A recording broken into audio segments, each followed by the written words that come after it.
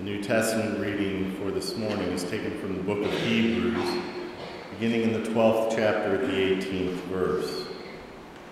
It is written, "Unlike your ancestors, you didn't come to Mount Sinai, all that volcanic blaze and earth-shaking rumble to hear God speak. The ear-splitting words and soul-shaking message terrified them, and they begged him to stop. And when they heard the words, 'If an animal touches the mountain, it's as good as dead,' they were afraid to move. Even Moses was terrified." No, that's not your experience at all. You've come to Mount Zion, the city where the living God resides. The invisible Jerusalem is populated by throngs of festive angels and Christian citizens. It is the city where God is judge with judgments that make us just. You've come to Jesus, who presents us with a new covenant, a fresh charter from God. He is the mediator of this covenant. The murder of Jesus, unlike Abel's, a homicide that cried out for vengeance, became a proclamation of grace. So don't turn a deaf ear to these gracious words. If those who ignored earthly warnings didn't get away with it, what will happen to us if we turn our backs on heavenly warnings? His voice that time shook the earth to its foundations. This time, he's told us quite plainly, he'll also rock the heavens. One last shaking from top to bottom, stem to stern.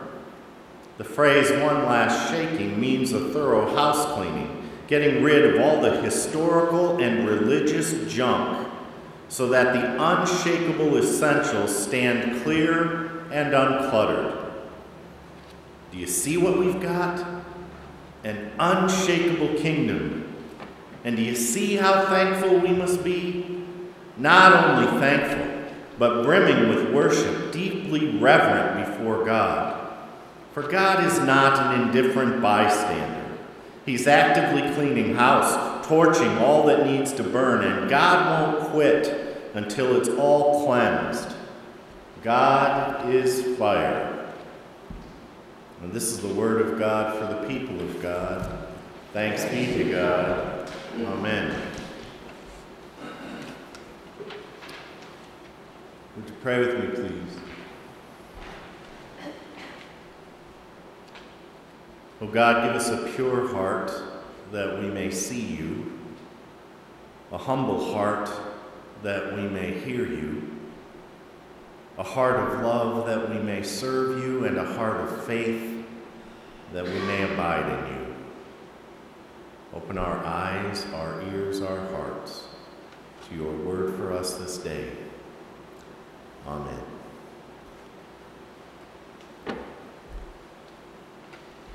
Webb Young is a man who grew beautiful apples up near Yakima in the state of Washington.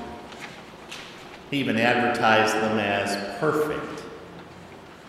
Well, one year, just before time to harvest the apples, a hailstorm hit. Well, it did not harm the apples, but it did leave unsightly brown spots on them. And a lesser man would have given up and written off the crop, but Webb thought and thought until he came up with an idea. And he went ahead and harvested and packed the apples. But inside each box, he placed a printed card, and it stated this truth. These apples were grown at an altitude far above sea level. It is the chill of the altitude that makes the apples so firm. But in such an altitude, there are sometimes hailstorms. And if one will look closely at each apple, hail marks can be seen. And that's why these apples are so special. That's why this year I'm sending out hail-marked apples. Well, the next year, the overwhelming majority of his orders were for hail-marked apples. You know, travel agents rarely advertise tours to the sparse desert areas of the Holy Land. Most people, it seems, just aren't that interested in roaming the wild wilderness around Mount Sinai where hot winds blow across barren sand and rock. Yet if we think about it, it's the harsh areas of Palestine that God seemed to meet the children of Israel the most. It was the rugged, cruel landscape that helped produce Abram, Moses, Elijah, Jesus, Paul, the other patriarchs, apostles, and the prophets. It seems to me that it was in the fierce places of the Bible lands where people frequently encountered God. I think there's a special connection to the images of God that come to us out of harsh, rugged landscapes, those that remain really primitive compared to our pressing concerns.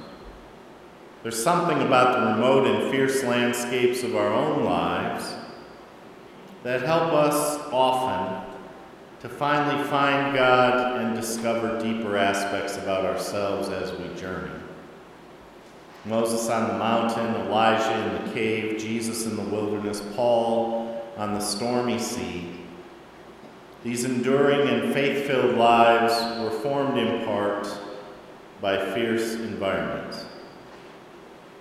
Tell me the landscape in which you live, wrote Jose Ortega Gasset, and I will tell you who you are. John Muir, the naturalist, put it another way: the crueler the habitat, the stronger the character, he wrote. You know, what the Hebrews found in the untamed landscape of the Sinai was a God who actually courted them into a deeper relationship and a deeper maturity. They experienced a God of depth, a God of care, and a God whose presence did shake mountains and even scared Moses. Yet God still spoke out of that fierce landscape, out of a whirlwind, a thick cloud over a barren land. And the fierceness of the commands matched the fierceness of the place in which they were given. And I think in part this holds true for us today, especially when we encounter our own desert-like experiences in our spiritual journeys. The fiercer they are, the more likely we will find God, I think, and the richer our lives ultimately will become. There's a radio personality named Ted Malone who had a show in the western part of the country. And he once got a letter from a shepherd in Idaho with an unusual request, and he wrote, "Will you on your broadcast strike the note A? I'm a sheep herder way out here on a ranch far away from a piano, and the only comfort I have is in my old violin, and it's all out of tune. Would you strike an A that I might get it in tune?" Well, the radio personality honored his request, and later he received a thank you note from the shepherd who said, "Thank you. Now I'm in tune." You know, in contrast to the scene at the foot of Mount Sinai, the writer of Hebrews turns our attention to Mount Zion. And the picture of Mount Zion is one where people are joyfully welcomed, where they're identified and welcomed into the whole gathered assembly. And it is in this joyful context where people meet God who now resides there. And God is not alone. Also present are the spirits of the righteous, throngs of Christian citizens, and festive angels, and there at the center is Jesus, who presents us with a new covenant, a pure proclamation of grace, just grace. And then the prophecy of Haggai is now carefully recalled, a prophecy which predicted that while God shook the earth at Sinai, there would come an even greater time when God would cause both the heavens and the earth to shake, and this shake will take away everything which is not kingdom related, everything that's not kingdom related. So what is left is a kingdom that cannot be shaken. All else will fall away. So what we claim to believe, folks, is much more than the light show on Mount Sinai. The future that we have come to expect is more wonderful than the beautiful city of Jerusalem. You see, the Christian has been given something eternal and unshakable in a world that really is instant gratification, and all too often very temporary at best. Following the example of this wonderful passage from Hebrews, I think, may we once again be reminded of the power of the Christian life, because we continue to be participants in the greatest story ever told. And we need to keep reminding each other of the difference faith makes in our lives and of the accompanying joy that it brings to us.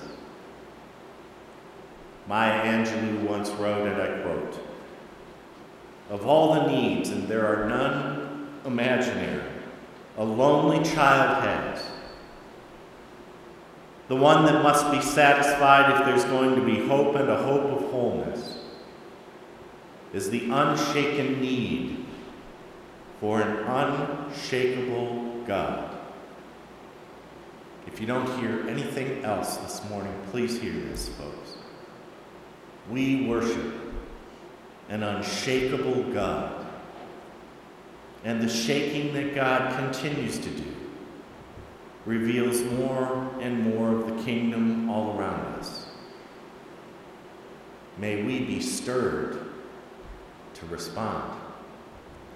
Amen.